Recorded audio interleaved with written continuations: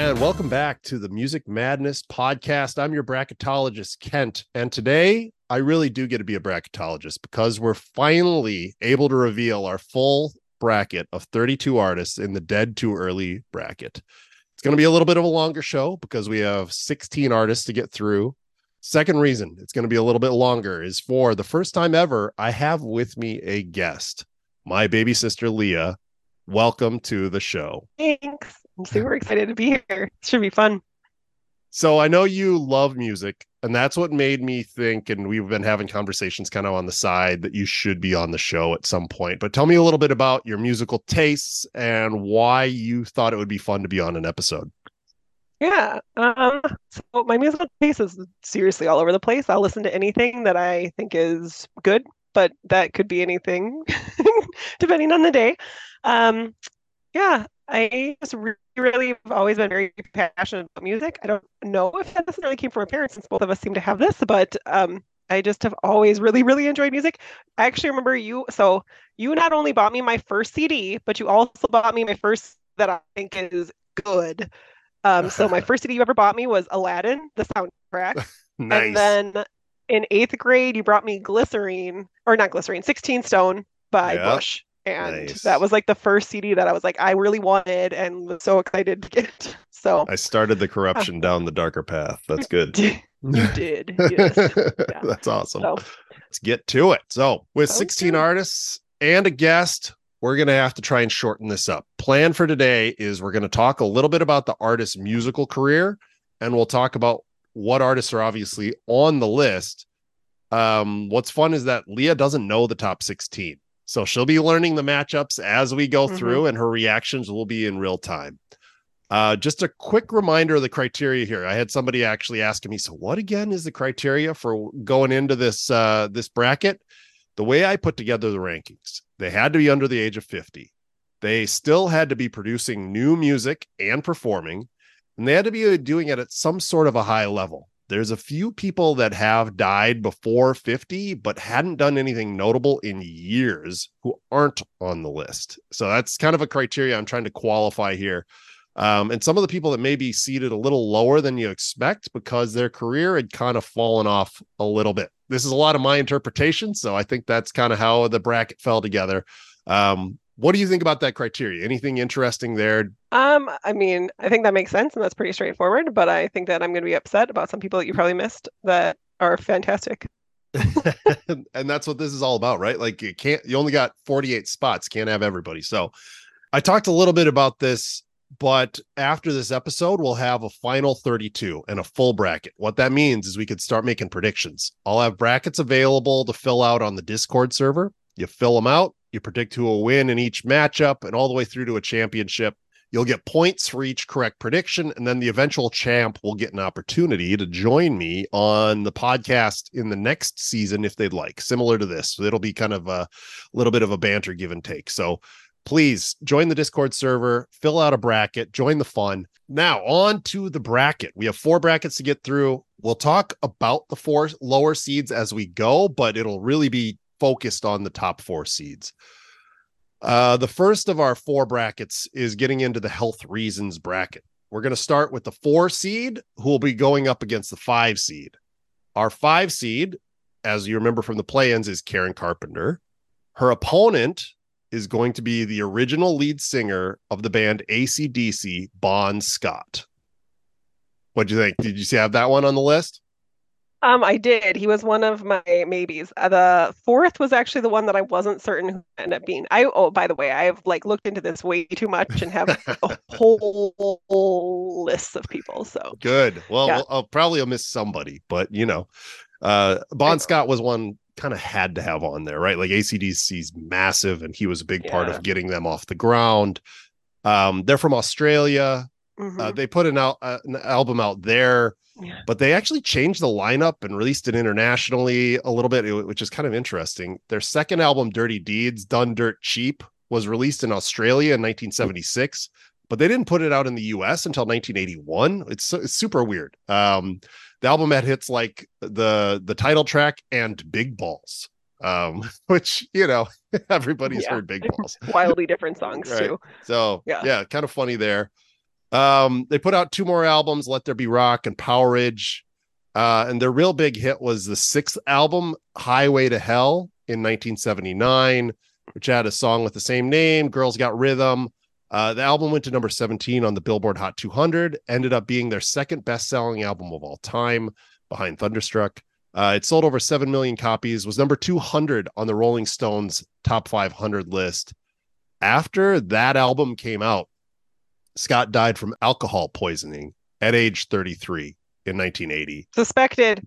I mean, there's actually now things coming out that they think that it was a heroin overdose, but I'll allow it to be in health reasons. Oh, all right. Cool. Well, that's interesting. That's what I heard, but you never. The hard part about this is the Venn diagram of the reasons these people died is massive, right? Like most of them had survived health reasons, survived drugs, survived something. So yeah. What's interesting too, so his actual coroner report has that it was classified as death by misadventure. I saw that too. Like I want that at the end. Like that is what I would like to have on my death certificate. Isn't that just a crazy way to but die? I don't want to die of these same things. But right, like that is a weird statement. But interesting still. So they went on. The band considered actually breaking up. Bon Scott's parents talked them into keeping on going. They hired Brian Johnson, and then they put out Back in Black, which went on to sell 50 million albums, making it one of the best-selling albums of all time. So, what do you think? Pretty different styles. They dedicated it to him too. That's right. Yep. Pretty different styles there with Karen Carpenter versus AC/DC, right? Yeah. Yep. Those are not the same at all, which is what's fun. So right. I like that. So it'll be interesting to see who comes out of that one. It's such a tight match, right? Like it's what comes down to personal preference. Yeah, I mean, I don't like AC/DC, so I'll say that. I know your husband does. Favorite band. Yep. Okay. We disagree on music a lot. It's funny, like right now, like 80s and 90s bands are really popular in clothing. My daughter came home with an AC/DC shirt this week, and I was like, of all of them, I was like, Rolling Stones and Nirvana are big, right? Like maybe pick one of those, but it is what it is. She liked that. So it is what she's going to be 12. So what can I say? Her uncle will be very proud. Exactly. That's what I said. You got to wear it around your uncle. So cool. All right. So that's matchup 1. We're just 1 in, right? We got 16 more of these, 15 more of these. Excited. So at the 3 seed, who's going to be facing off with our 6 seed, Amy Winehouse? It's the quintessential reggae artist, Bob Marley. Mm-hmm. You had that one on the list? I did. I had him as 2 though, but that's fine. Yeah. Well, hey, he's, it was interesting because I tried to look up like album sales and influence. It's one of those where I'm trying to say, okay, influentially, like reggae wasn't even a thing before Bob Marley and the rest of the world. Yeah, like he definitely was the pioneer or one of the pioneers. I mean, if you think of like Bradley Noel, is that right? He's also on the list. And, he is. I mean, he way for him and his band. Yeah, exactly. So, right. I mean, sad that they're both on this list. But, right. So everyone knows of Bob Marley, but I didn't really know a ton of his music. Obviously, anyone who's been to a beach knows Don't Worry About a Thing, but that's not the name of the song. I was shocked to find out that's actually called Three Little Birds, right? Like, which that's what makes this so much fun, is like learning that, that's not like Don't Worry About a Thing isn't actually the name. But that was off his 9th album titled Exodus, which also had the bangers Jammin', One Love, and the name Three Little Birds, right? Did you know that he moved to London in 1977, where this album was recorded, because he had to exodus from Jamaica because he survived an assassination attempt in 1976? No. Yeah. No. I had no idea. 6 dudes broke into his house, shot him 3 times, shot his wife because they disagreed with his political affiliations with another Jamaican political candidate, which crazy that he survived an assassination attempt to die early of something else. So that blows my mind. So he died actually in 1980 of skin cancer. He had a weird form of treatable melanoma, but because he converted to Rastafarian, which didn't believe in medical treatment, it killed him. So kind of okay. So it talked about when I was looking into him too, he talked about like he had it in his toe. If he just had amputated his toe, it would have like actually cured him of it. Hmm. And that was against the belief. But like what they did instead, they skin graft on him. So they took some of like his Yeah. eye and put it on his toe. So I mean like he still obviously wasn't getting like all procedures, Yeah. just like some of them, It was wild, So right? yeah, I mean kind of a bummer that but they talked about like that it would hinder him being and he didn't want that. So he Yeah. like continued to be on tour while he had cancer. Yeah. I don't know. It's That so blows my mind weird. too. Some of those religious things, right? Like on why Oh they yeah. can or cannot do that, but it ended up killing him, right? Like, which is Mm-hmm. crazy. Yeah, it's sad. So, Marley versus Winehouse Oh thoughts. man, That should be an interesting one, I felt hard for me. I love both of them actually in different wild in very different ways too because right? they're both fun. Yeah. What when I was trying to build this matchup, I was looking ahead when I was putting together matchups, I was looking to this round of 32. I wanted weird matchups. And I think They this would. is kind of the definition of. All right. On to the next matchup. We have at number 7, Cass Elliott from the Mamas and the Papas, who won out her play-in, versus Farouk Balarsara. Know his stage name? No. Freddie Mercury from Queen. Oh, okay. I probably Sad. That's butchered so his sad to last me. name. So anyhow, Man, I'm very interesting to see who's number one because I would have thought he. I mean, it's Freddie Mercury. yeah, He should no, probably be number one. well, one of the things, remember, I kind of said at the beginning, like age and like where they Mm-hmm. were in their career, right? So Mm-hmm. Freddie is one of the oldest participants on the list, He is but he had to be incled because I mean he because it's had Freddie Mercury. such an influence and made so much music. He was born Mm-hmm. in Zanzibar, of all places, to parents of Indian descent, which Mm-hmm. just totally cool. But they just churned out bangers year after year. I found this interesting. They were one of the few bands ever where all 4 members wrote music for them. And in fact, they were the only one ever where all 4 members had a song that went to number 1. Hmm. Even the Beatles didn't do that. Like in like of ones that they wrote all went to number one. All That's 4 members cool. wrote a song that went to number 1. So Freddie wrote Crazy Little Thing Called Love, Bohemian Rhapsody, Don't Stop Me Now, Somebody's Got Somebody to Love, Love of My Life, and We Are the Champions. Those were all Freddie written songs. Isn't that crazy? Okay, that's a lot. Those are like their best songs. He was a well, Okay. but I don't know. Like, That's awesome though, that a lot of them were his. I mean, everybody knows Bohemian Rhapsody, but I mean, they have so many other good songs too, right? Like, but They do. debatable if that's even their best. I'm a big fan of Don't I mean, I Stop think Me it's Now. like, oh, I like Don't Stop Me Now. Killer Queen was always one of mine. Mm-hmm. I love that. So That was one of the other guys. I can't remember who it was, but anyhow, it wasn't Freddie. No, it wasn't Freddie. So I'm trying to really focus in on Freddie with this one, right? But it was crazy that all of them wrote other ones. But yeah, Freddie's voice is what made Queen. He had a 4-octave range, which is just insane. Other people on this list have had a 3-octave range, but he was able to hit 4. I know. He might have the best voice ever. I don't know what you think of that. I would agree in a lot of ways. I feel like he should be on the list of like you should never do him for karaoke. It's him and Whitney. Like, yes, if you ever heard him at karaoke, it is horrible. Which I mean, I'm kind of not pro karaoke. I'm like, right, kind of anti. But yeah, I've heard people try. I'm like, why? Why would you ever try and be Freddie Mercury? Like, you're just setting yourself up to fail. Sadly, like embarrassingly. Right. Yeah. So Freddie sadly was diagnosed with HIV in 1987, but he kept it to himself until 91. He announced it and died within 24 hours, which is crazy. And just like that, he just suffered in silence for that. He was 45 years old, so he barely makes the list, being under 50, but still, I mean, he had done like Live Aid just a few years before he died, which is crazy to think that he was sick, probably even at that point.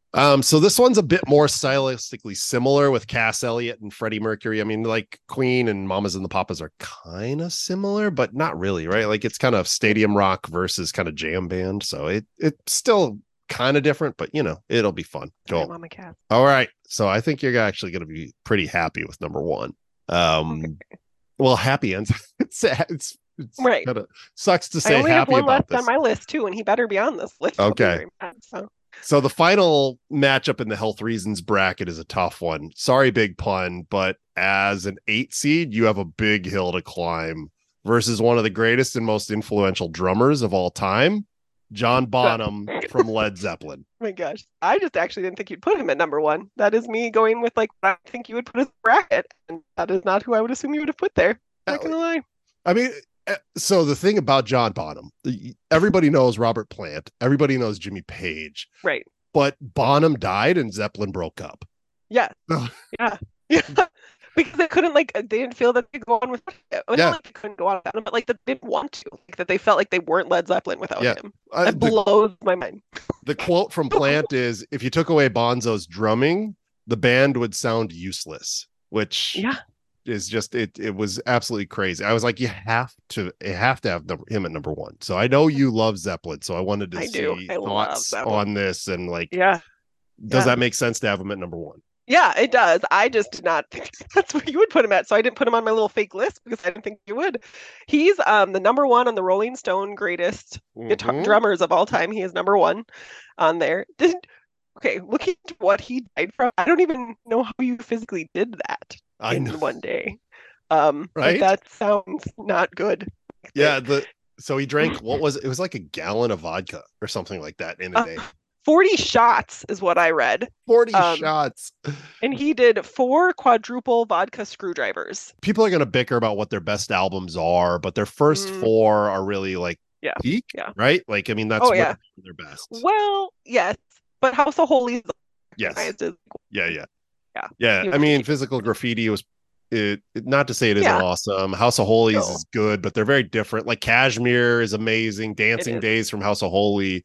Stairway to Heaven, Black Dog, Whole Lot of Love, and Ramble On, and other massive hits were on the first ones, right? Like, so it's their sound kind of evolved as they went on. But Bonzo, as they called him, was key to all of it. Like the drumming was, and the interesting thing is, he only used a single bass drum, right? Like he made sounds that sounded like he had 2 bass drums with 1 bass drum. So like every list of best drummers, he's always the best. Yes, he is. He's always number one. Yeah. So. I thought another interesting thing was they never had a number one song. It never went to number one. They sold a ton of albums, but they never had a number one hit. But they're still considered the greatest rock band of all time. So, Bonham was only 32 when he died. Big Pun is in trouble. I know. Yeah. Which is sad to say. Like his son is supposedly potentially better than him. Interesting. Well, I don't know. That is gossip, as I'll call that. But which is kind of cool to carry on your dad's legacy. Well, okay. I'm glad to hear that I met expectations with that one. So that's the whole health reasons bracket, and on to the freak accidents bracket. So this one is a little bit different, and I thought it was crazy because on the other ones, a lot of them are personal choice. This one is just kind of random bad luck. What are you expecting from this one? I mean, this was my hardest one. I'm gonna lie. I have a couple that have to be on here. But then I don't know. I don't have 4 people. Oh, interesting. Okay, well let's dive in and we'll see which one I surprise you with. Starting off on the freak accidents 4 versus 5 matchup. We know we have Duane Allman from the Allman Brothers as our 5 seed. His opponent at the 4 seed is the original rock star, Buddy Holly. You knew it had to be in here because we had Ritchie Valens on there. Yeah. Interestingly, Rolling Stone has Buddy Holly ranked as their number 13 on their list of 100 greatest artists of all time. He defined modern rock as a guitar, a bass, and drums. And he was only 22 years old when he died in the same plane crash that killed 17-year-old Ritchie Valens, who has already been eliminated. So it's crazy how big this guy must have been. I mean, even his look iconic. Yeah. You know, the Buddy Holly glasses. Mm-hmm.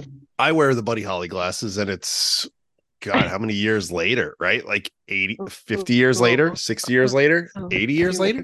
So where the crash site is in Iowa, that is what's there, our glass.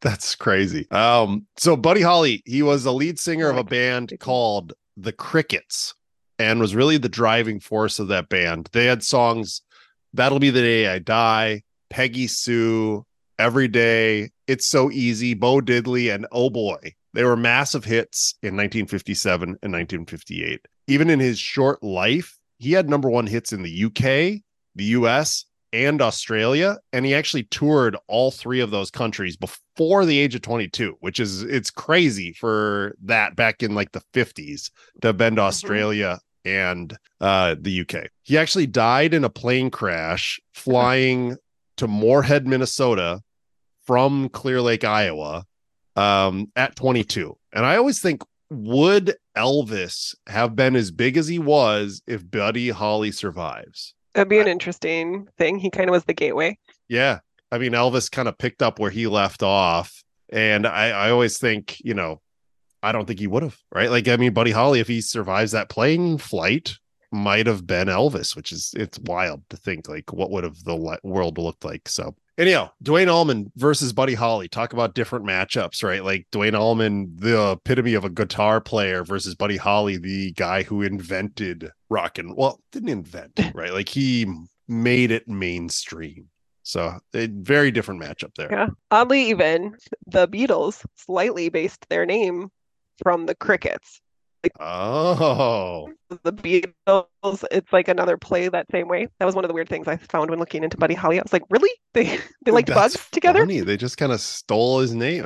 Man, I did see that a lot of artists reference Buddy Holly as a massive influence on them. Right. So yeah, it's crazy. 22. Our 6th seed, country star Hank Williams and his mystery death, which if you listen to it, I could have put him in almost any one of the brackets. But he's up against our 3 seed, Otis Redding, who died from it. You guessed it, a plane crash at 26. Redding also is on the Rolling Stones list of top 100 artists of all time. He was number 21, and he churned out a ton of hits in his short life.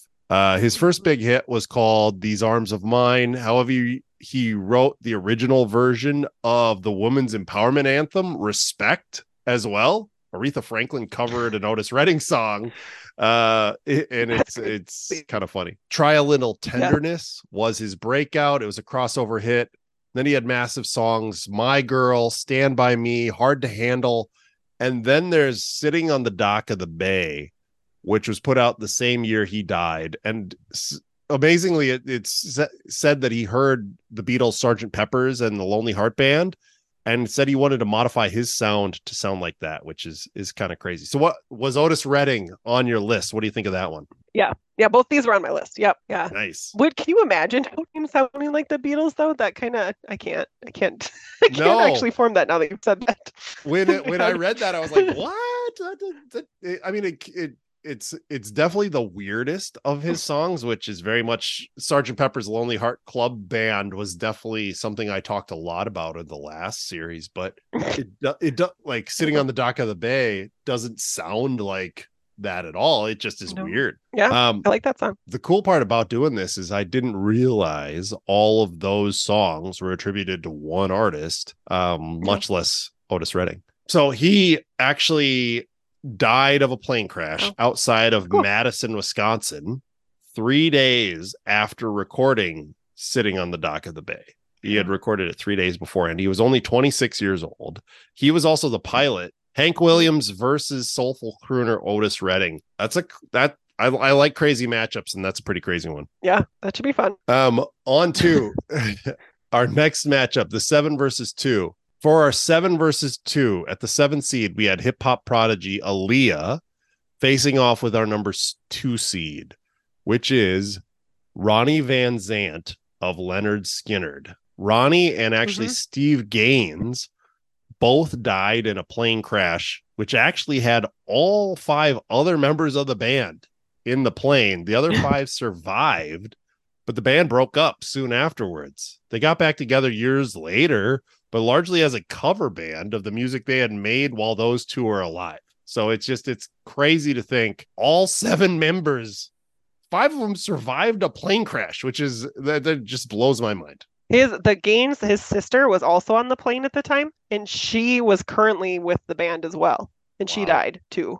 Oh my God. So crazy. Yeah. I They couldn't lost 3 imagine. members of their band that day. I couldn't imagine just like being in a plane that crashes and surviving when half of your band just dies. Yeah. Uh, Didn't his brother, is it his brother who took over his lyrics? So that, yeah, yeah. right? His brother was in the band too, and he kind of took over as the next lead singer, that's big shoes to fill because Ronnie was kind of his voice was something else. If there's somebody who's probably going to fill his shoes, it'd probably be a sibling, though. Like your Yeah, voice, is probably going to sound similar very similarly. for sure. Their debut album is just amazing. It was self-titled and it contained songs Tuesday's Gone, Simple Man, Give Me 3 Steps, and their guitar opus Freebird, which everybody tries to play. It was always the hardest thing on Guitar Hero to play was Freebird. Their second album was called Yes. Second Helping. It has their biggest hit ever, Sweet Home Alabama, which is talking about karaoke. That's like everybody tries to sing that one. Yeah, but that one's singable. It's singable. That one's Freebird's doable. not playable, but you can sing. Like, Yeah, you can can at least sing Freebird. No one Yeah, can oh play God. it on guitar, but yeah. No. If you ever hear it too at like a bar, or like they have the cover bands, they always cut out the guitar solo, which is the hardest part of Freebird. Like, 5-minute guitar solo. Yeah. The fun part about doing this is I get to listen to the songs as I'm putting it together, and I'm like, Oh, man, yeah. Freebird is good. I forget It about is. that one. So I love Tuesday's Gone too. That's actually probably Oh, my favorite Leonard do. Skinner song. I do love Yeah. that one. Yeah, Sweet Home Yeah. Alabama, you got to appreciate it for what it was, but it's Yeah. not their best song, right? Like they have so many other good songs. As like a guy who's trying to be a better person, Simple Man is such like a kind of an aware person's song. It just is great. My husband danced with his mom to that at our wedding. Ah, that's great. That's a good. Love it. I was there, and I don't remember that, but that's a great story. Yeah, I So love that song. their last album, Street Survivors, had the song "What's Your Name" and "That Smell." So that smell is supposed to be about the drug use of a few members of the band. Ronnie actually had stopped using drugs, but 2 of them were in serious car accidents within the same year. And it's the only album they had that actually featured Steve Gaines. Ronnie had said Steve Gaines was the future of Leonard Skinner and he was better than he was. So he was the only other vocalist before they died to sing on a Leonard Skinner song, which is sad to think about. Yeah. So in 1977, they're flying a plane to Louisiana. The plane ran out of gas, crashed, killing Van Zant and Gaines and his sister, worth noting. Those were the 2 main singers and songwriters for the band. Van Zant was 29, Gaines was 28, and like I said, the band broke up soon afterwards. So talk about like different musical things. Aaliyah versus Leonard Skinner. I was definitely Very looking at strange, that one yeah. as a weird one. Oh, but I love Aaliyah. I know. I'm not calling upsets yet, but this could be an upset. I think it could be too. She's so good. But I mean, I just ranted about how many songs I love. So, I think voting this week is going to be tough. Yeah. There's so like even if a 7-2 seed is making you think, hopefully I've done something right. yeah. All right, No. on to This is the one I don't know. so you had 3 on this one, and Yeah, now we're on those are to my our. 3. Those are your 3. Okay, good. This is exciting. I'm Yeah. excited about this one because I don't think a I am lot of excited. people. I don't think a lot of people know this one. Our number 1 seed is an unknown, which is good. So finally, Jim Croce, what I don't know. Somebody tried to correct me on Croce. There it is. Oh my God, it's Jim Croce. Croce. Anyhow, yeah, there he is. He's our 8 seed. And facing off against an absolute juggernaut at number 1, our number 1 seed, the original guitar player and the founding member of the Rolling Stones, is Brian Jones. Oh yeah, I did have him on my like backup list. I'm not gonna lie. All right. So Brian Jones. I don't know. I think okay. Go ahead. Put him number 1. Jones was part of the 60s blues and R&B scene in London.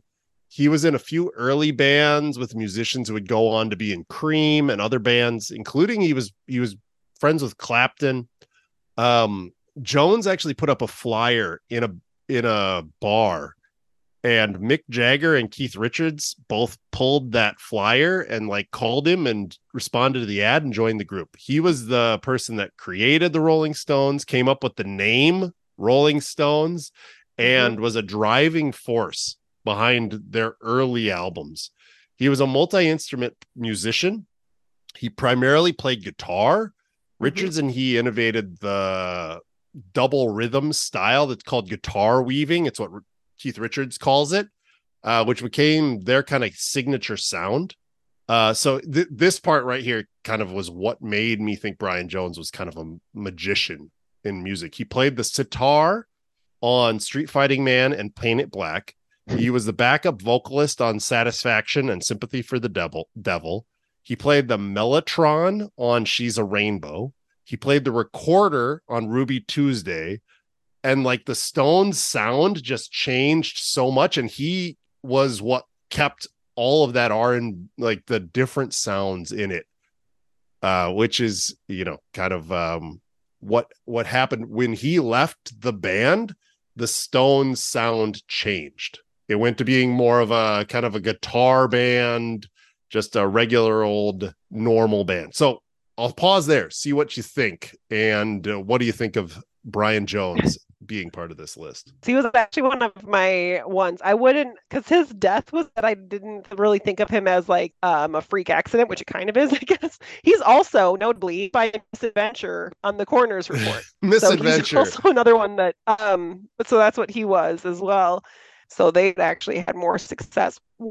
He left, unfortunately, once kind of Richards and Jagger took, so it wasn't actually their own sound as much. Even though he did all these crazy things, it wasn't like their music. And so that's part of why they became much more commercial. Like once he kind of left, is that they started making their own music. So that's why they had a completely different sound.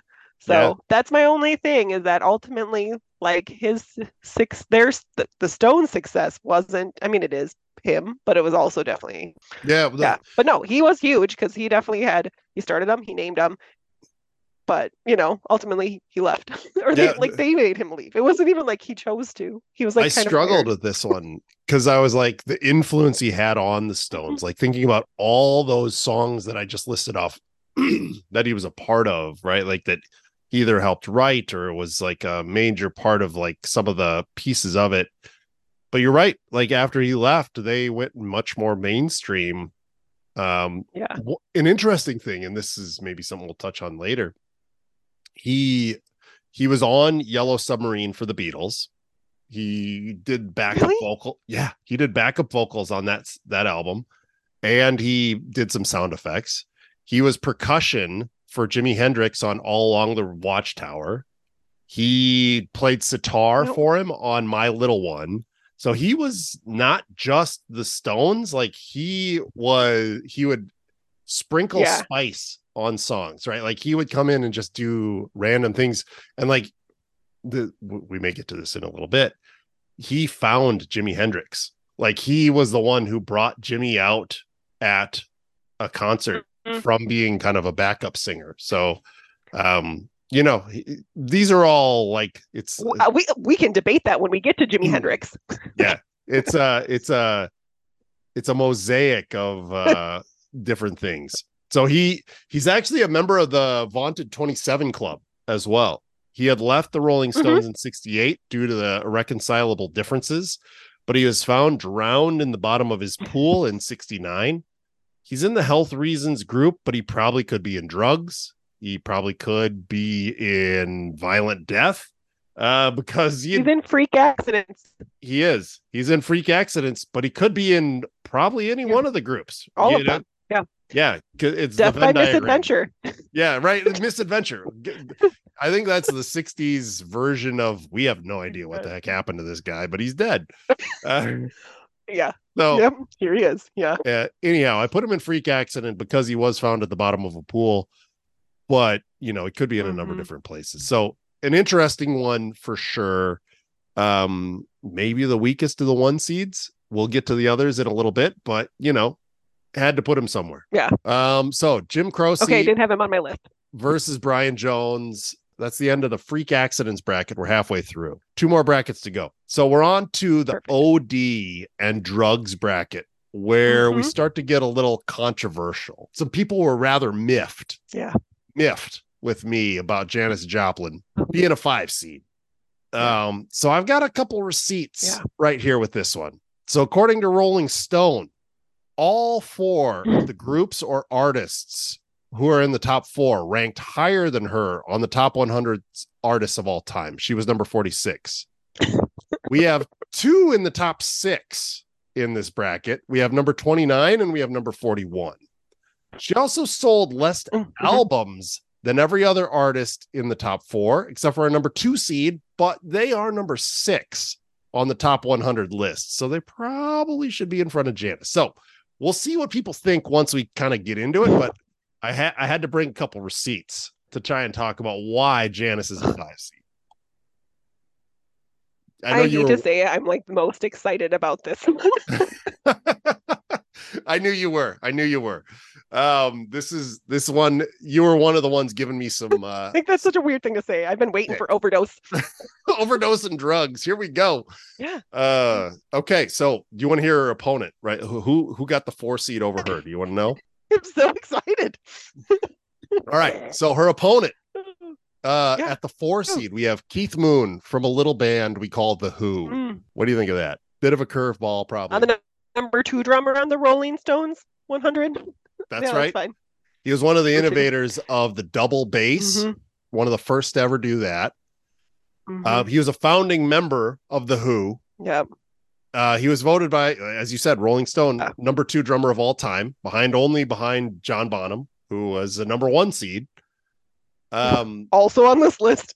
Yep, right. I read that Moon was the inspiration for the Muppets character Animal because he just likes smashing his drum set after every show. So he would just destroy it, just like Animal would get a little excited and destroy it. Okay. Are you going into like his death? I know that I want to like have spoilers from next week, but like his death is such like a weird thing because he was at the Buddy Holly premiere. Yes.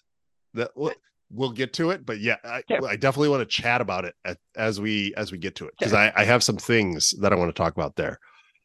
So the first big hit for the Who was My Generation. They had some other mid-success in the 60s, but their album called Tommy, about a deaf, dumb, blind boy by the same name, contained the song Pinball Wizard.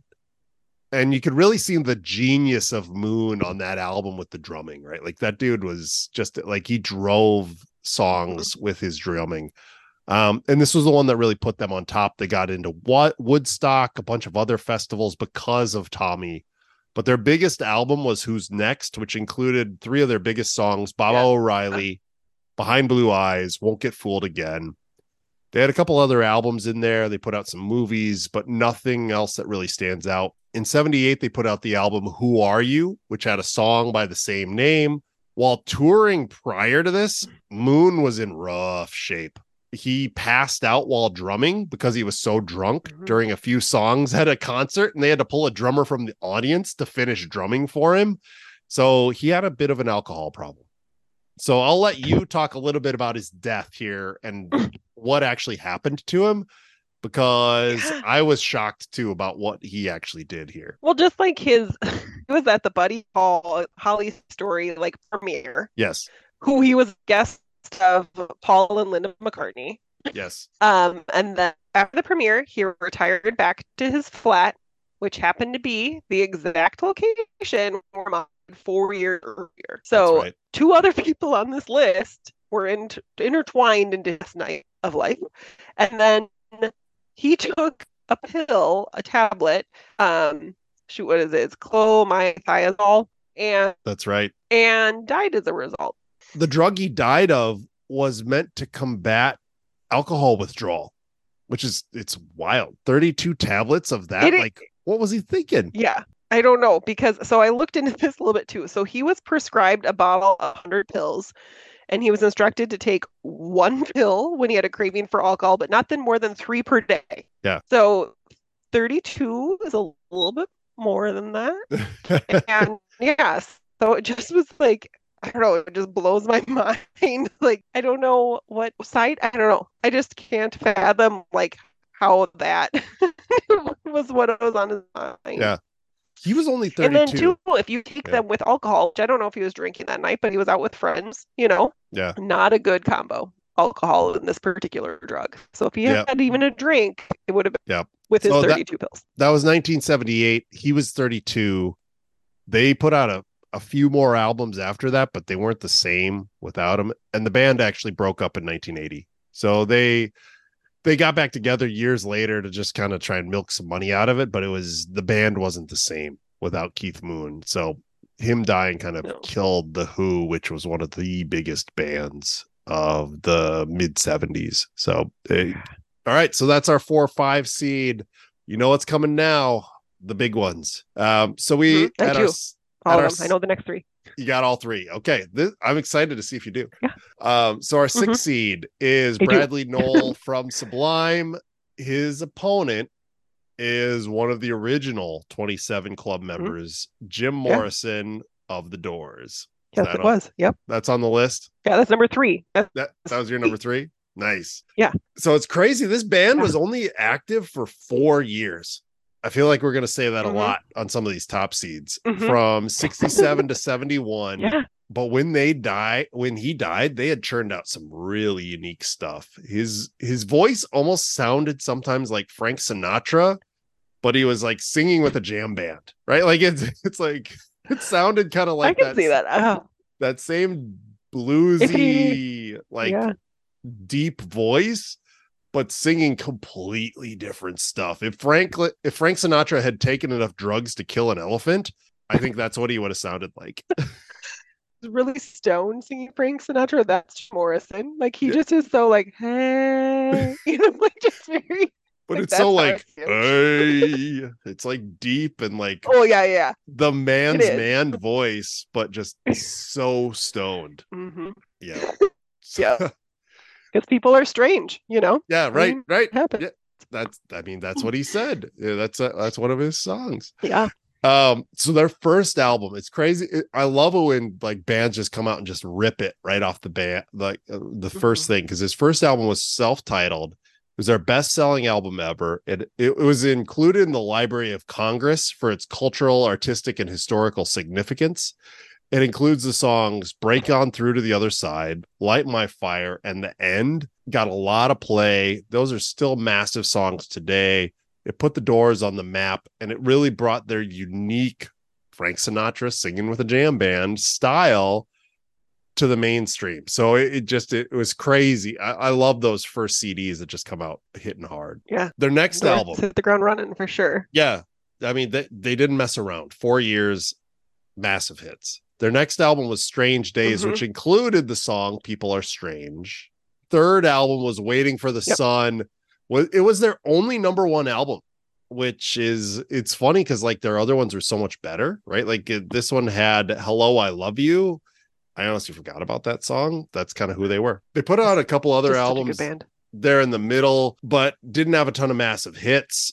Their biggest album with Morrison after that was LA Woman, which included the title track, and then Riders on the Storm, which was put out in 1970. So I know you and I were talking about this when we saw each other in person. There's a little bit of controversy around his death and like which group should he actually be in, because there's been a number of rumors about murder, there's been drug overdose, there's been drowning, right? Like, so he died in Paris after recording LA Woman with his girlfriend. He was found dead in a bathtub.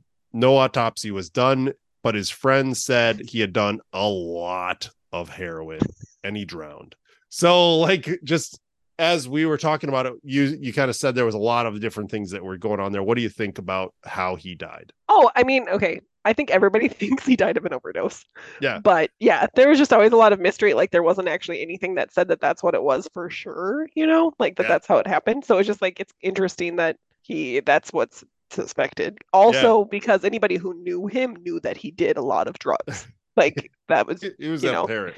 Yeah. That was just like part of his day-to-day life. So, But I was interested to see what you would ultimately put him on, because it's like hard, because some of these, I mean, like he didn't die from that. That is Yeah. what led to the circumstance surrounding his death for sure. So Yeah. it makes sense. Yeah, I mean, it's one of those where like the drugs, like I included the drugs and overdose, right? Like, because the drugs in general probably is what killed him, right? Because he Right. sunk below the water and just drowned. I mean, Yeah. Yeah. so It did. I'm not meaning to laugh at that, but that is, No, still I nonetheless. laughed with you. So I know. So anyhow, like I said earlier, 27. So that's a big match. Like I love Sublime. I love Sublime. That's a mass that it was a big influence on my childhood. you just put him against Jim Morrison. I know. So it'll be interesting to see what people vote, because that's actually they're like like Bradley Knoll, I would almost say is like kind of like the Jim Morrison of just like two generations really later. stoner, soulful. Yeah. Stoner, totally Yeah. different, kind of reggae, Yeah. completely different. So If it'll Jim be interesting. Morrison and Bob Marley had a baby, I think it could be Bradley Knoll. Yeah, there you go. So there you go. That's Bradley Knoll in a bucket. Mm-hmm. So with this next one, I think you and I could probably do a Oh podcast my God. an hour on this one alone. I could talk about him every day for many hours. So it sounds like you have this person at number 2. We could probably spend an hour here. Mm-hmm. Our 7th seed, just as a reminder, is Shannon Hoon, the lead singer Shannon. of Blind Melon. His opponent is the number 6 artist of all time on Rolling Stone's greatest artists ever list. And the number 1 on a different list, just saying. No, yes, it's true. He's number 1 on a lot of other lists. Greatest guitarist of all time. We're talking, of course, about the incomparable James Marshall Hendrix, aka Jimi Hendrix. Oh, Jimmy. Now, for those of you who do not know Leah, Leah loves Jimi. I love Jimi Hendrix. He's amazing. Yeah, probably when you asked earlier about like my favorite musicians, like he's my number 1, and he's been my number 1 for, I don't know, half my life probably. I do think our dad had a massive influence on that, because our dad does really appreciate Jimi and always kind of would play Jimi around us. So thanks, Dad. Yeah, I mean, I would also say Led Zeppelin with him too. Yeah, for sure. So the interesting thing about this, I didn't realize this, but Jimi changed rock music forever. He was the first person to use distortion on his guitar. Because that was fun. Yeah, just because he wanted to. And like, just think about modern rock music without distortion. Yeah. Every band. They now have distortion pedals. Yeah. And he did not have that. He just made it up. He made it up. Yeah, I mean, that man was nuts. He would play with his teeth. He could he played left-handed, but he could pick up a right-handed guitar and flip it upside down and still play it. Yeah, which that just blows my mind. Do you know what his first guitar was? No. Sorry. See, again, I can talk about this for way too long. So his first guitar, his dad had like this side job, and he found a ukulele amongst the garbage that they were there, and it had one string on it. One string, and that is the first thing that he learned to play. The first song that he learned to play by ear was an Elvis Presley song that he just sat there and like picked out. Yeah, so isn't that nuts? Like, this dude just blows my mind. Yeah. So it's crazy, just because he was a studio guitarist for other people. You were telling me about this. Yeah, Little Richie still owes him money to this day. Yeah. Yeah, because he would just play for like Little Richie and a bunch of other bands. Just kind of Isley Brothers were another big one. The Isley Brothers. That was the big one that I read too, is he was like their guitarist forever. He was. So he honestly, like, because it's Jimi Hendrix, and Jimi Hendrix kind of does what Jimi Hendrix wants, he kept getting kicked off their tours because, like, he never showed up on time. Like, didn't really care about following the rules, but he was so good that people kept hiring him because he's so good. Like, that people just wanted him to play. But yeah, he was. So the dude was wild. So I was reading through this, and he finally got his own band. Like, somebody heard, like, one of the record execs heard him and said, "Oh my God, you got to get this guy a band." So they put together a band named the Jimi Hendrix Experience, and they were performing. This is where I talked a little bit about Brian Jones early on. They were performing at a band in London, and at this bar, the night they performed was Clapton, Lennon, McCartney, Jeff Beck, Peter Yep. Townsend, Brian Jones, Mick Jagger, and a bunch of other heavy hitters. They all heard him. And like the expression of everybody was like, that's the greatest guitarist I've ever seen. Yes. Everybody came out of it saying that's the most impressive thing I've ever seen. We got to get this guy out there. So it's wild to hear that all of those guys said best ever. Yeah. Do you know, I mean, it's funny that you mentioned Brian Jones. Do you know who he was found by?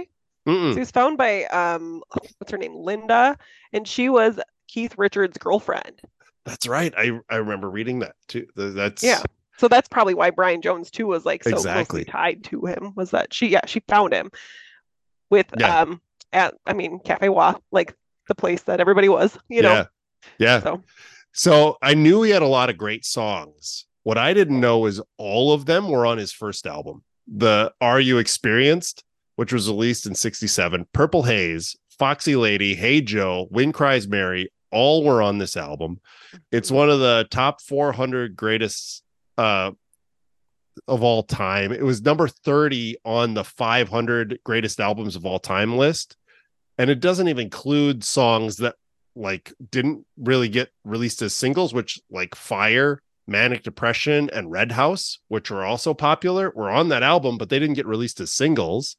So it's just that album is insane. Like as I was reading through it, it was like, that's crazy. I mean, I hate to like bat. I love all of those songs, obviously, but Axis Bold as Love was actually my favorite album by him. So Well, and we'll get to that in a minute, but yeah, I mean that to that point, like he just was everywhere. But Paul McCartney and Brian Jones got Hendrix popular in the US because they were both asked, McCartney and Jones were asked to play the Monterey Pop Festival, and they said we wouldn't play it unless Jimi Hendrix was allowed to open for us. So that's why I said like Brian Jones didn't discover him, but he made him popular because he said the Stones won't play the Monterey Pop Fest without Jimi Hendrix. And he went on stage and said, this is the greatest guitarist I've ever seen. Pay attention. Mm-hmm. And then Jimmy just blew people's doors off. Yeah. I mean, I think it's like a testament to how good he was that him and Bob Dylan like played each other's songs. Yeah. Nonstop. Yep. Right. So after that, to your point, Axis Bold as Love was released after that. It's also on the Rolling Stones top 500 albums of all time at number 92. This might be one of the few artists I've ever talked about on this podcast that had multiple songs on that top 500 list. But I know you love Little Wing and it's tattooed on your body. And so I wasn't surprised to hear you say that was your favorite album. No, it is. It's just such a good song. It is. It's so short. You haven't heard it. It is. Yep. And it's funny because I actually think like vocally for him, it's probably like the least challenging, but like, and even guitar riffs, it's not probably that challenging, but it's like how he used the guitar. Cause it's like, it's not one continuous note. It's like weird beats, I don't know. Yeah. Anyway, again, I could probably talk for the whole day. So I really like, you're not going to be surprised to hear this, but his third album, Electric Ladyland, is also on the Rolling Stones top 500 albums of all time at number 53. Oh, it's above Axis Bold as Love too. It is, but all three of his albums are in the top 100, which is like he put out 3 albums and all 3 in the top 100. And if you want to talk like 4-year career, this man had a 4-year career as well. He was another one that basically came into the scene at 22. The album had Voodoo Child, All Along the Watchtower, and Crosstown Traffic, which everybody's heard All Along the Watchtower. Like no one knows that's a Bob Dylan song, right? So no. I feel like if you heard the Bob Dylan version, you'd probably be thinking that he's covering a Jimi Hendrix song. Exactly. I mean, so good luck, Shannon Hoon. I'm so sorry. I love Blind Melon. I love that one song by Blind Melon. No Rain. No. So, I mean, talk a little bit about Jimmy and how he died, right? Like, I know he's part of the 27 Club. He's part of the 27 Club. I mean, his was kind of, it's not like an unknown. It's just kind of weird. Like, he overdosed, and then his girlfriend is, well, I don't even know if he probably wouldn't have necessarily called her his girlfriend because he was a weird man.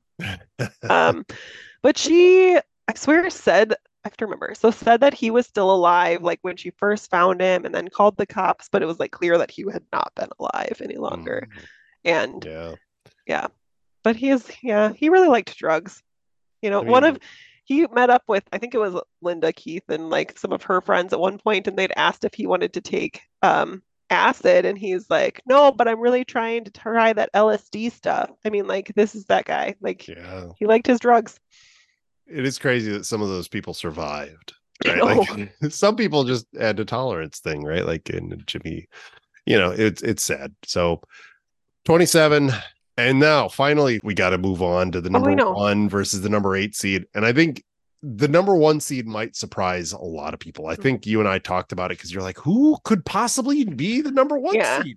but he was on my list Okay, in good, general. good, good, good.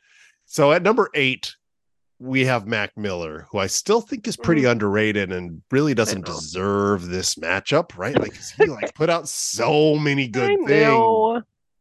But at our number 1 seed, we have the Oh, king himself, yeah, Mr. Elvis Presley. yeah, So I might get a lot of stick from people about Janice being a 5, but I just kept thinking, just wait till you hear who the 1 seed is, yeah. right? Like you can't argue with Janice being under like Mm-mm. the 4 guys that are in Yeah, front of her.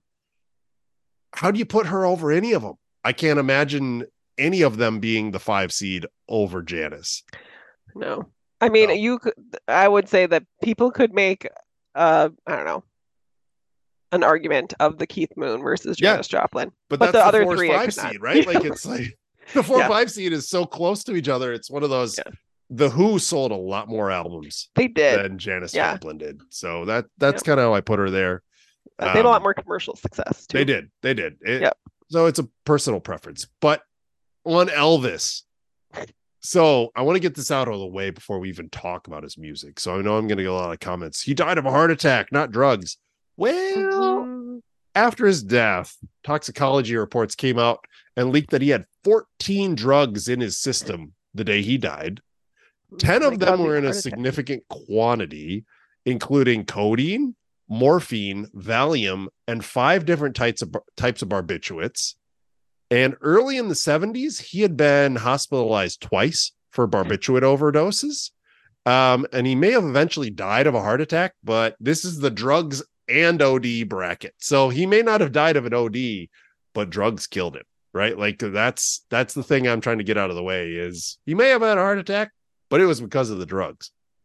Yeah, So, I doubt his heart had been great for the last couple of years of his life anyway. right? I mean, So it like it I didn't realize this when I started this whole thing. I knew Elvis had to be on the list, but I was like, yeah. oh damn, he was a drug guy. I didn't realize he was a drug guy. So Hmm. it's interesting to kind of look into. And I knew of Elvis, but I didn't know Elvis until I Oh. started really diving into some of this. Hmm. So Elvis got his start when his manager said, "We need to find a person to emulate the black artists of his era."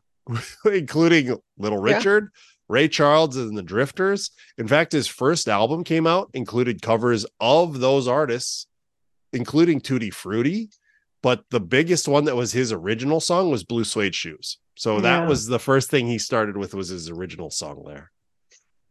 In 58, he released Heartbreak Hotel, Jailhouse Rock, All Shook Up, Hound Dog, Don't Be Cruel, and the country went insane. The older generations hated his gyrations, like the man used his hips in ways that hadn't been used before, and younger people, especially women, just loved him. It was crazy because after that, he went on a 10-year hiatus where he didn't really put out an album. He went into the military for 2 years, and then he spent 8 years just making movies and producing soundtracks for those movies. Viva Las Vegas, Blue Hawaii, and just a bunch of other movies that kind of sucked. But it was what his career was. He made a lot of money. Yeah. He made a song, Can't Help Falling in Love, for the Blue Hawaii soundtrack, but that's the only real notable thing. In 68, he wanted to get back to music, and he did a TV special called his Comeback Special, the 68 Comeback Special. This show got 42% of the TV audience that at the time when he came back, and he was back. Could you imagine something like that now? Like I couldn't No. imagine 42% of the viewership going to one person performing. Yeah, especially trying to think of somebody who would have taken 10 years off. I know, right? You know, To go into the military and make movies. Like, yeah. what kind of artist would do that? Hmm. He even came back like fully in leather. Like he was like leather head to Oh toe, yeah. trying to like sell his like artistry of like, I'm back, baby. I'm the rock and roll king. After he came back, his sound had mellowed out a little bit. He put out hits like In the Ghetto, which I completely forgot existed, but it was a massive hit. So in 72, he did a TV special, Aloha from Hawaii. It was the first ever performance by a single audience artist that was broadcast globally. Everybody in the world could watch Elvis performing from Hawaii. So like the man, even after taking 10 years off, was still the biggest thing happening in the world. Which is it's insane to think how big this person must have been at that time. Do you ever, I mean, if you think about it, do you think if he'd just gone to the military for 10 years, like that's what he'd done, that he would still been as big? I think part of that he was still like front and center, even though his movies sucked. Yeah, yeah, Like, yeah. like he was still out That's there, fair. in front of people He was still making movies, right? Like it's and almost kind music of, I'm trying to in a think of different way.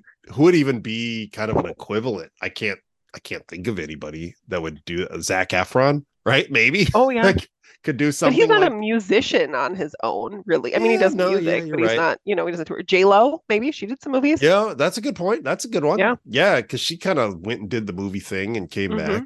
Yeah. She represented Selena, who's on the I bracket somewhere know. back there, Yeah. right? Like That started her career. Yeah. that's exactly right. Yeah, which is crazy. So in the 70s, we saw Elvis move more toward country music, which who knew Elvis was a country Yeah. artist, right? But he really started to do drugs, like a lot of drugs at that point in time.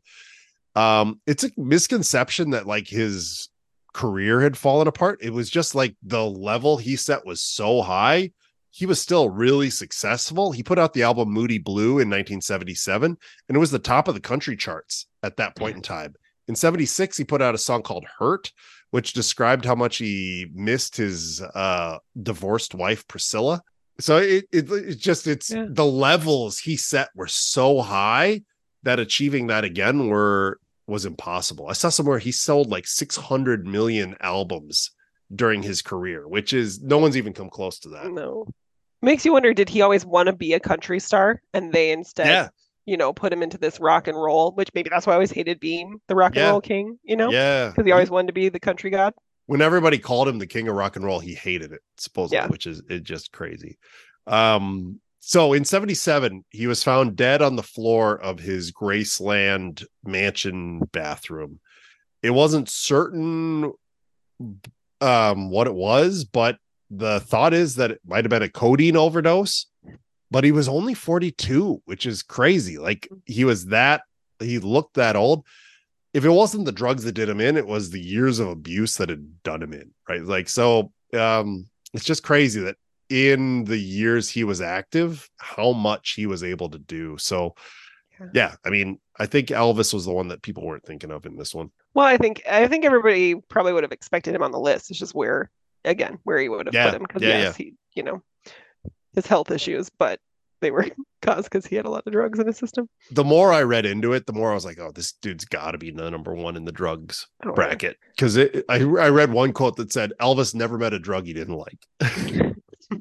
He also liked a lot of food, Right. which again puts a lot of stress on your heart. Right. Weaken your heart and then take a lot of food into it. So there we go. Drugs and OD. Did I meet your expectations? Right. Like I know you said that was your favorite bracket. Does that kind of No, I should, like, that is so horrible that I say that. But it is like, these are my favorite musicians. Like I love this realm of music.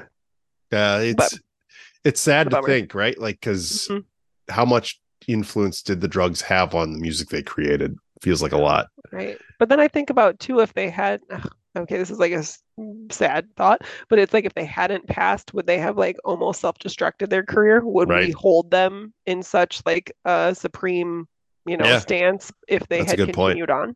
Yeah, that's crazy. Mm-hmm. All right, last bracket.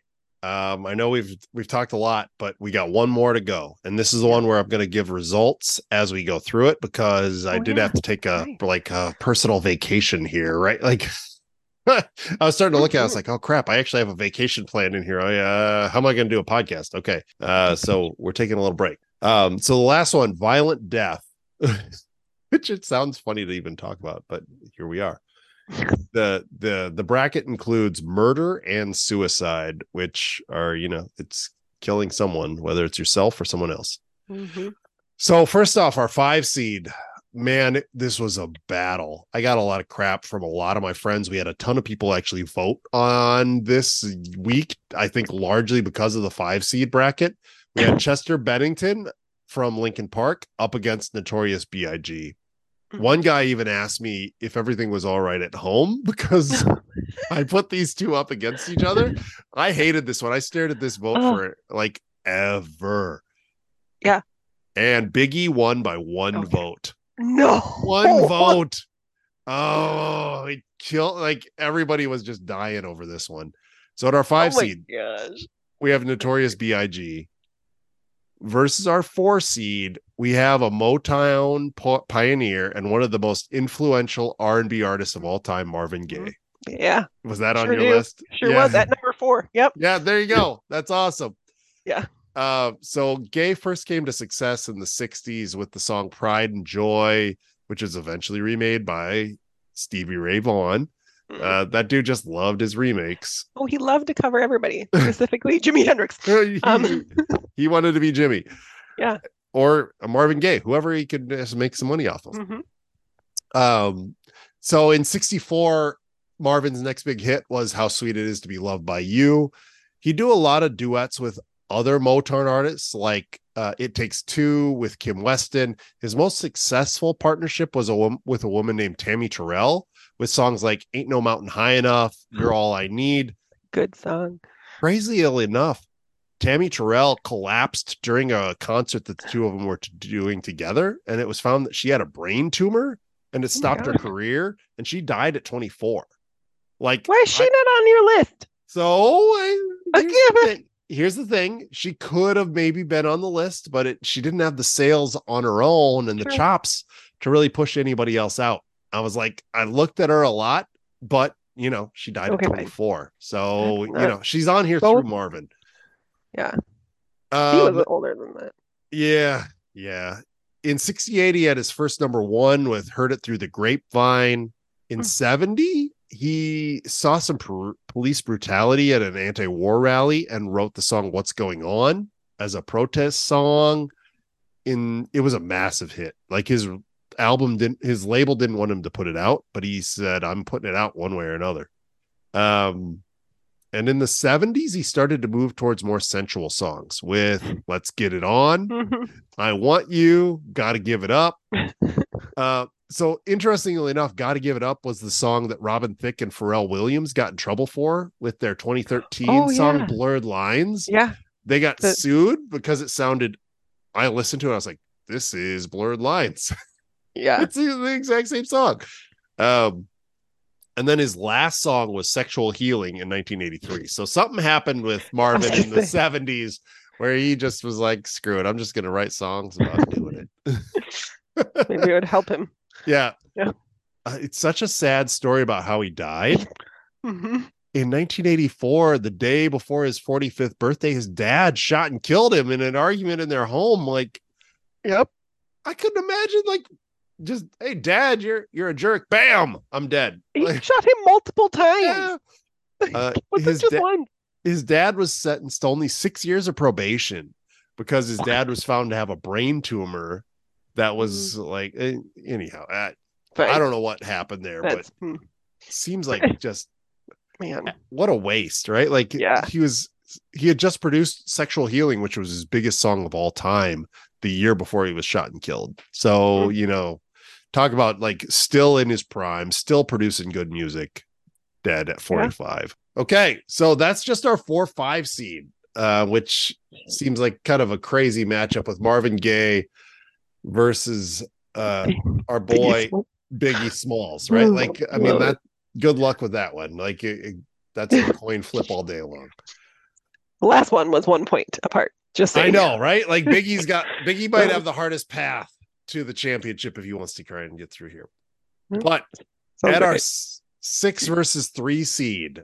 We have Selena, who Mhm. defeated Sam Cooke to Yeah. move on from the play-ins. Her opponent at the 3 seed is our only repeat artist from the first bracket, John Lennon.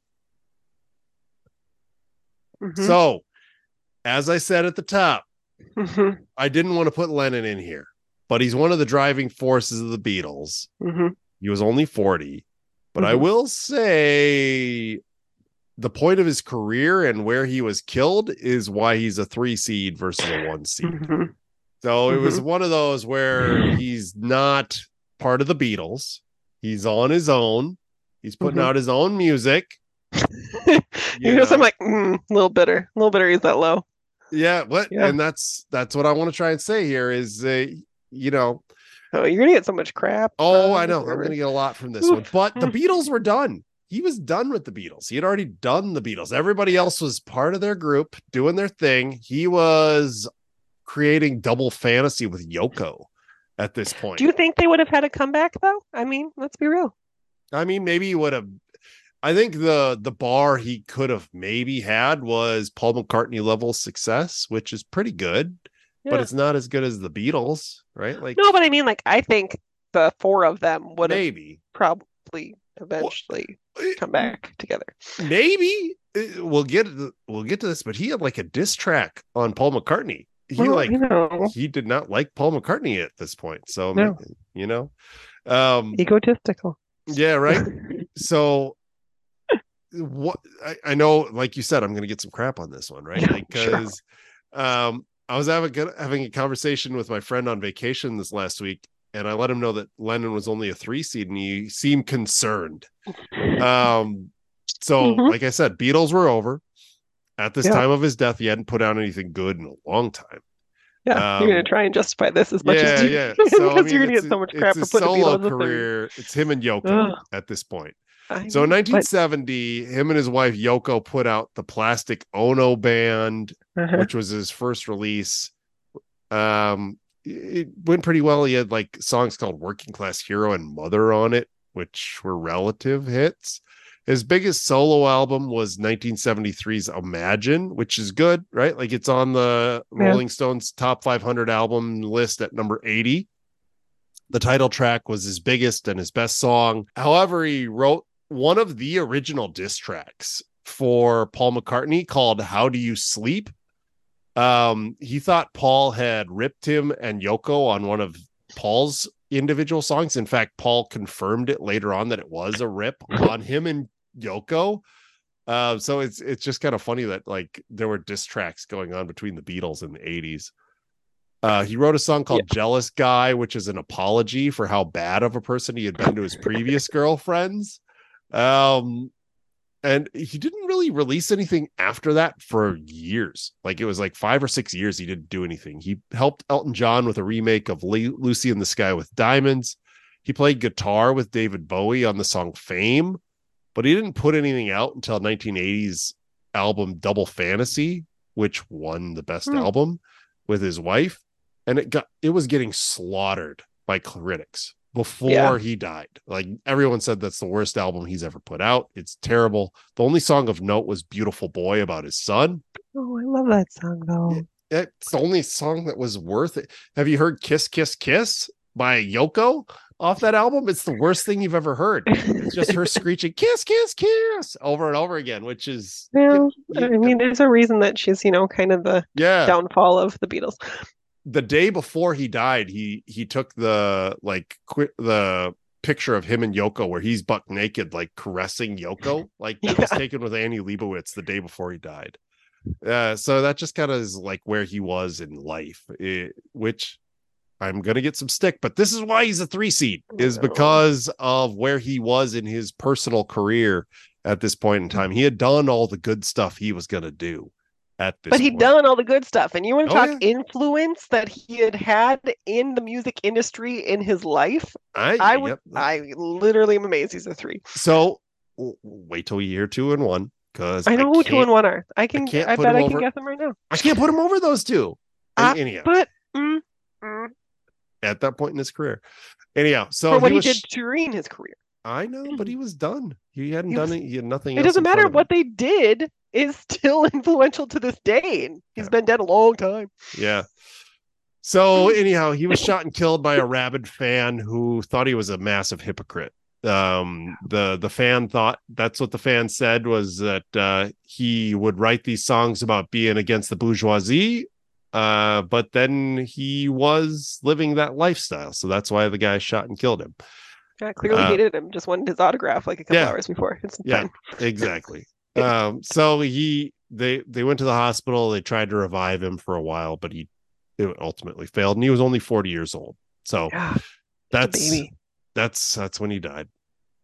On to our 7 versus 2 seed. The results of the 7 seed: EDM artist Avicii defeated emo rapper Triple X Tension. Somebody corrected me on Discord on how to say that name. I I think couldn't you still figure. said it wrong. Okay. It's XXX, not triple X. XXX. Yeah. Yeah, And sorry. then it's like extension or something. It's not. Tension. Yeah, Yeah. it's like Spanish almost. Yeah. He's got a Uh, cool accent to it. anyhow, which is funny for like an emo metal guy to have that be his name. But That sounds like an emo metal guy's name. Like, let's be yeah, very right. specific. XXX extension. Like, that's, I mean, totally. I get it. Emo. So anyhow, he lost massively to Avicii. I think probably some of his being a complete a-hole probably Mm-hmm. was why he lost. Also, because Avicii is really good. Yeah, Avicii is really good. So Avicii now, again, good luck, is on to face our number 2 seed, Mm-hmm. Tupac Shakur, who Yeah. I know you may say the Beatles had done a lot. Mm-hmm. Tupac was 24 when he died. So, I mean, he had done a lot before then, but he died so young. Interestingly enough, he was born in New York City. Like Mr. West Coast Rap was from New York, which Wasn't, okay, side note, I think he's 25. Yes, okay, when he died. sorry. He was young. He was real young. Had a lot of potential in front of him. Oh, yeah. Okay. But he's from New York New City, York baby boy. which was still kind of crazy. He was only active for 5 Yeah. years, but he was considered one of the most influential rappers of all time. And Still is. pretty much every rapper who is out there still says this man influenced and changed the way they did it. Mm-hmm. A lot of his music was about racial inequality and injustice. He sold over 75 million albums in the 4 or 5 years he was active, which is so many albums. It's crazy. The way he flowed was so hypnotic. It was almost like a trance state.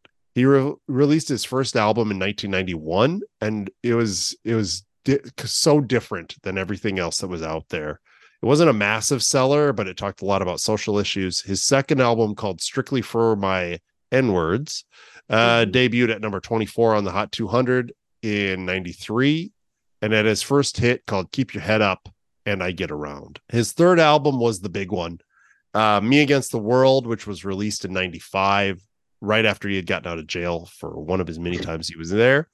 It debuted at number 1 on the Hot 200. It sold over 240,000 albums in the first week, and it was the biggest debut ever for a solo artist. Dear Mama was his first hit off of that album that went to number 9 on the Hot 100. So Many Tears and Temptations charted.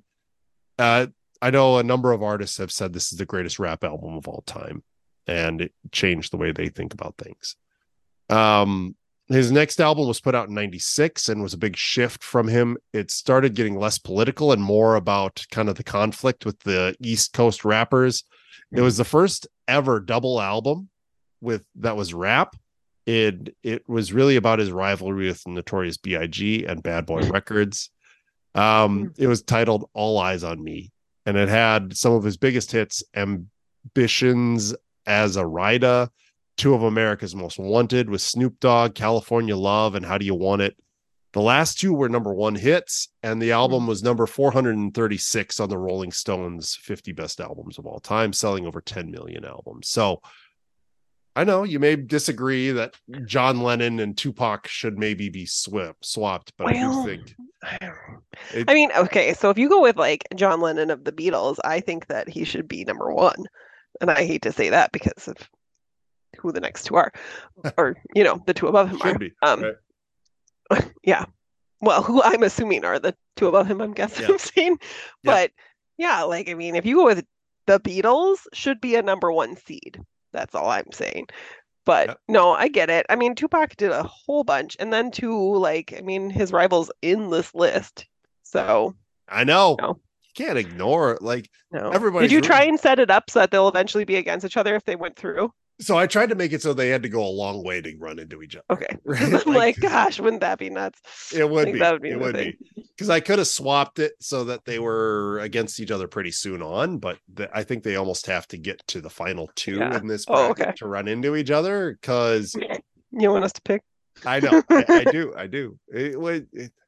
And Tupac sold more albums than Biggie. He was a little He more did. influential. But it was a whole thing. It was because you almost could combine their sales together because they were so influential on each other. Well, yeah, and in theory, they, like the no press or all press is good press kind of a thing. Like, Yeah, I mean, for that sure. they definitely helped each other's career Well, too. Part of the thing I was thinking about with this one versus Lennon was Lennon had already done a lot, but like, who are other contemporaries that are still out there, like Snoop Dogg, Dr. Dre, right? Like he could have been that level of influence on music if he would have survived, Again, right? Like, or he could have fizzled out and sucked. I mean, that's what's interesting is like we don't know what their career would look like. Yeah, you never know. No, so he's a massive he is. rap. So right after All Eyes on Me was put out, he went to celebrate his manager's birthday at a Mike Tyson boxing match in Vegas. After the fight, he was driving somewhere else, and a Cadillac sedan. Interestingly, if you remember Biggie's shooting, a Cadillac sedan pulled up next to him and opened fire. His is later. Yeah, too. It is. I mean, it's suspected that it was retaliation. But it's just crazy. It's two old caddies pulled up next to both of them and opened fire out of the window. Like it just is. It's crazy. Well, so, okay. It is suspected that Suge Knight went and killed Biggie Smalls. Yeah. And Suge Knight was in the car. Yeah. With Tupac. So I mean, I think he remembered vividly what happened. Because I think he get shot too. I think he got a bullet. He got a bullet from the ricochet. Oh yeah. Shrapnel. Yeah, shrapnel, right? Yeah. I mean, and Tupac, it's interesting because Biggie was killed right away. Tupac went into the ICU for 6 days. And they thought he would maybe pull through. Internal bleeding eventually is what ended up killing him, which is, the bullets what did the work, but that's it is what it is. After his death, there were a number of albums put out. Suge Knight was going to milk that cow until he couldn't milk that cow anymore. He had actually put together. He'd done it too. Yeah, right. Maybe. Yeah. Maybe he did that, right? Too. You never know. Yeah. Suge was not a good guy. That's why he's in jail. That's right. Side note. After Tupac's death, there was an album put out under his alter ego named Machiavelli. None of the songs charted, but the album was still 4 times platinum. His album Greatest Hits went diamond. So it sold over 10 million albums, and it had the song Changes on it. Like Changes wasn't released anywhere else but his greatest hits after he was dead. It went on to get a Grammy nom, and it spent 433 weeks on the Hot 200 list. So it's crazy that a song that he didn't think was good enough to put out on these albums drove that thing to be so far. So it makes you wonder if that's just like a good producer too, being like, I told you this song was great, having Changes just sitting on the shelf is most artists could aspire to have one song like that, right? So so that's our 2 versus 7. On to the 1 versus 8. I think anybody who's kind of been paying attention knows who the 1 seed is in this one, right? Yeah. So for our 8 seed, Mozart defeats Takeoff from the Migos to take on the right to square off with the leader of the 90s grunge movement, Seattle's own Kurt Cobain from Nirvana, right? So Mozart versus Nirvana, right? I love these wild matchups. You know, people who changed music for the good. Yeah, right. I keep saying things like this, but Nirvana like blew my mind. They were only active for 5 years. They only put out 3 full albums: Bleach, Nevermind, and In Utero. They put out other things, but those 3 were the only things they put out while they were active. Bleach came out, it's crazy to think, in 1989. And it sounded so different from the big hair and stadium metal that was going on at that time, that their angsty, screaming, heavy distortion. There were 2 songs off there called Love Buzz and Floyd the Barber. They weren't massive hits, but they like, I put them on the playlist for this, and they're so different than GNR, Scorpions, all that it just like completely changed. Like 30 years later, songs still sound like that. Which I cannot think of them as an 80s band, despite the fact I know. Like 1989. Like I was like 8 years old when this album came out, right? You were 2. I was 2. With other contemporaries of that time, that is very weird thinking of them as the 80s. But yeah, right? I mean, absolutely. The album didn't do all that well because they were on an independent label. So he went out and seeked out a big label, and they put out Nevermind in 1991. Which that was that. Good decision.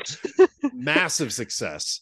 That album sold 30 million copies worldwide, including 10 million in the US. Smells Like Teen Spirit, Come As You Are, Lithium, In Bloom, all charted, with Teen Spirit reaching number 1 on the Hot 100. Other songs on the album that did well were Polly, On a Plane, Something in the Way. They all got radio play. Even today, Nirvana is kind of having a resurgence. I talked about this a little while ago about how good it actually is. Teen Spirit has 1.7 billion streams on Spotify. It's got to be, it's got to be the kids today kind of finding it. I was talking to a younger guy this weekend, and like Nirvana's his favorite band, which good for you. I mean, that makes sense. I mean, like, think of like Jimi Hendrix Is Mine, which is like a time difference, you know? So it's that we like the generation, some of the stuff from the generation before. Yeah. My daughters and there's shirts at the store. So my daughters keep wanting to get Nirvana shirts. And I was like, name 5 songs, and I'll let you get a Nirvana shirt. They can't name 5 AC/DC songs? No. And that was what pissed me off. Anyhow, I digress. But Nirvana was like the voice of Gen X, right? Like the variety of the way they sang songs, they would go all the way to like metal, like harder songs. Smells Like Teen Spirit was just a classic rock song. Polly and in Lithium were kind of like more mellow songs. They were kind of covered the gamut with the way they approached this genre. It was redefined what rock music actually was. Well, they created a new subgenre. Grunge was a thing now, and it had not been.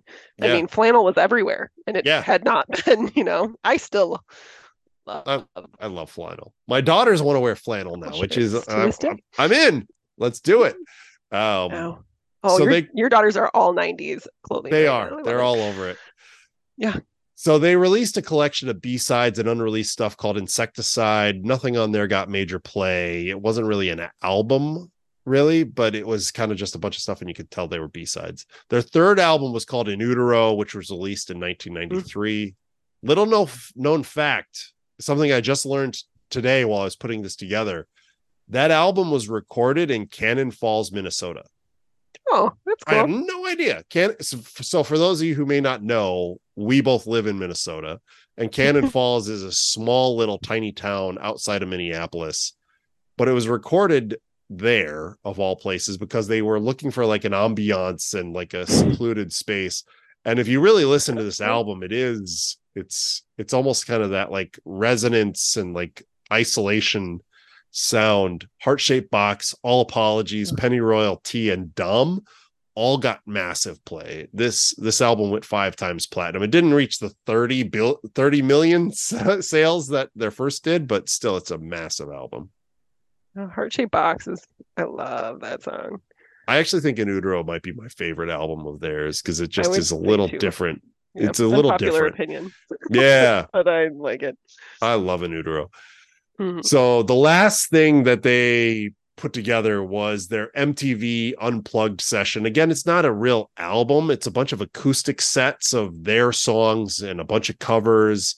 Where Did You Sleep Last Night, Lake of Fire, and The Man Who Sold the World were songs by Leadbelly, the Meat Puppets, and David Bowie that they sang respectively. But those are like the three biggest songs on there.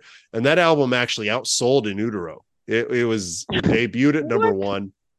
It was recorded in 1993. It was released after Cobain's death because they had another album in the can that they were working on that never got released. So they decided to do this instead. Yeah, right. It was after In Utero because people were, jumping on the bandwagon. Exactly. Like last thing you're going to hear with Kurt Cobain on it.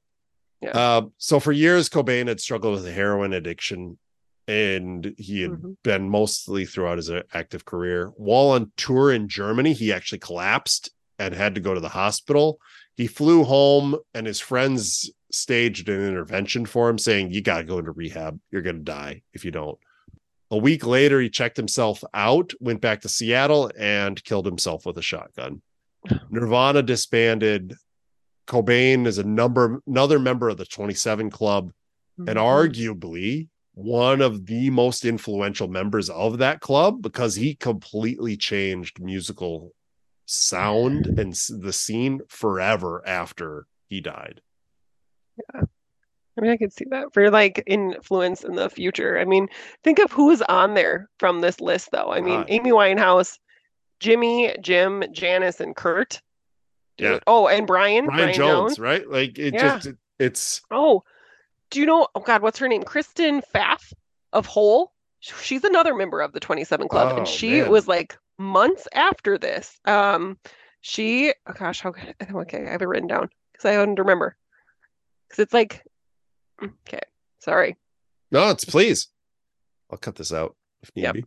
So Kristen Pfaff of Hole. So she died 2 months later at 27 than Kurt Cobain. So Can you imagine Courtney Love's life? Oh my gosh, that's crazy. Right? Like how devastating that she had these two people that were such big influences in her life also die back to back. Yeah. 27 Club, man. It's amazing she actually made it through.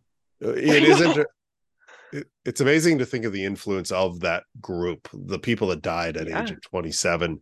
Because like Brian Jones created the Rolling Stones, Kurt Cobain created grunge. Yeah, grunge and just like the angsty rock which is like, think of the spin-offs of grunge, emo, the like modern kind of pop punk phase, like the pop punk phase, right? Like it wouldn't exist without it. Jimi Hendrix and Distortion. Imagine if like no one had created Distortion. Well, if you think of Jimmy, Jim, and Janice, if the three of them had not been in music, I mean, like the three of them are almost a whole genre. Like, I mean, they're all huge in their own right. It just is insane, So anyway, it's great. This is the conversation, right? Like it's what's going on. Yeah. So that's the full bracket. Did I leave anybody off? Anything missing? Okay, let me look through my list that I had. There's people that I could like argue. But I think I had almost everyone you had as my people, like for sure as the people on my list. I will say like the freak accidents was definitely my hardest one, but I had actually all those in my like list of people that would probably be on there. But yeah, but there aren't people I thought I should have been in the 1 to 4, like Billie Holiday. I thought maybe should be on there somewhere. Whitney Houston, I thought maybe should be on there somewhere. Whitney was one I struggled with. It's like she hadn't put anything out in 15 years that was meaningful. I hear you on that.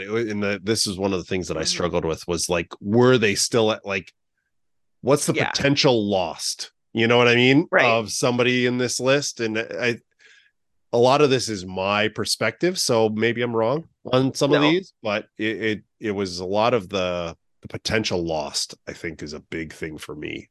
And we'll see with the voting. Yeah, and I can see that.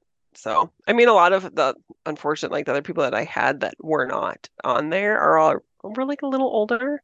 So it's like they might not have been in their prime, I mean, she was 48, I think, when she was 48. Yep. So I mean, and then she was just at the cusp. And Billie Holiday, she was 44.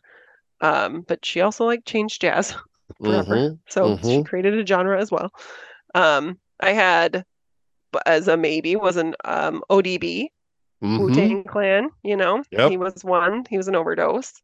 He was one that obviously, and they were still very big by the Yep. when he was passing, you know. Yep. Um, I know I've gotten a I had little Lane, stick for that one. Yep. Lane Staley. yep, Yep. That was another one I yep, thought about. Alice in Chains, Yep. and he was another one like the others that he was definitely the voice. If you think of who you're hearing with Alice in Chains, it's probably him, you know. Yep. But Scott In, Weiland, he was another one. Interestingly enough, Kurt Cobain, when he was looking for that major album, I saw that he went to Alice in Chains manager to try and find Really? which album which record company should he sign for. So Alice in Chains was already out there and Yeah. they went with that. It's like, so Alice in Chains was big, but they kind of helped create Nirvana. So anyway. Right. They helped create that avenue. Yeah. So yeah. So I didn't have anyone that was like, I don't know. There are people that I could argue, but Yeah. I think there were people that I was nervous you wouldn't have put on there, and then you put them on there. So I'm Good. impressed that you did what you should have done. So, Good. my maybes mostly ended up on there.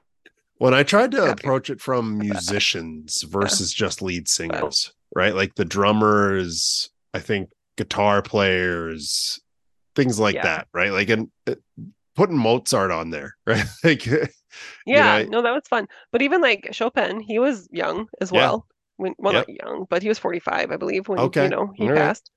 sure. Yeah. But I guess I I could mean, have gone wild with that. but like Jimi Hendrix made the Jimi Hendrix experience.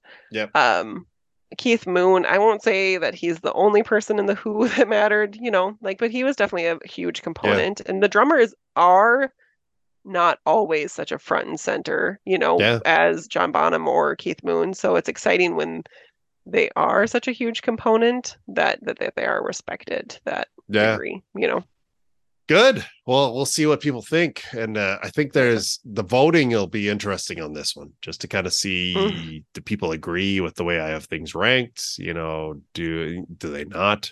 Um, I want to encourage people to think about the lower seeds. We didn't talk a lot about them today, but there's a lot of info in the play-ins. If you want to learn more, go listen again and try and figure out where do you want to go from there. Oh my gosh. And don't write them off. Like, I mean, come on, Selena, Janis Joplin, Aaliyah, like the whole, yeah, Yeah.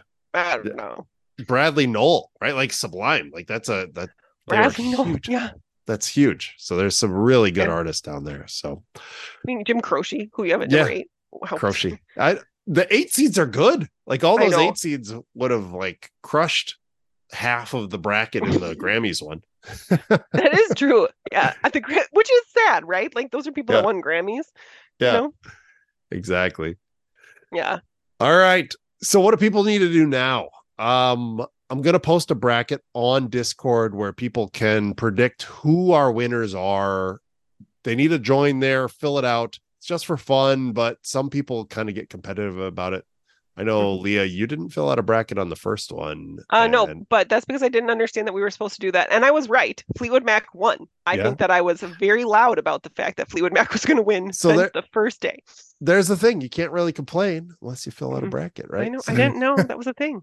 Now you know.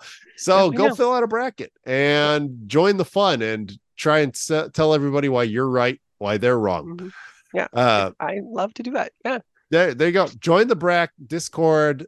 Tell us what's wrong with the bracket. Did I mispronounce a name? I'm sure I did. I know I do. That's what I do. Voting is now open for all 16 matches. It'll close up Thursday, August 24th at noon Central. What do you think for upsets? What's your prediction? Anything there? I mean, okay. Wait, who's Janis against? Oh, Keith Moon? I don't know. Okay, like shoot. I mean, Janis Joplin, I always am going to be on board with because I just love her. Aaliyah, I think, would have a chance of putting some people out. Selena, I just think is so good that Biggie Smalls. I mean, Yeah. Okay, I'm listing like all the bottom people, but I could say that who they're against could easily beat them too because they should. You know, It, side it's hard. I'm hoping for close Weird. ones, right? Like I think this it gets Oh, yeah. real now, right? Like the play-ins, they weren't easy, but they kind of were. Now it's like it's real. Like there's a lot of contentions here. Like favorites are going to go home. Mhm.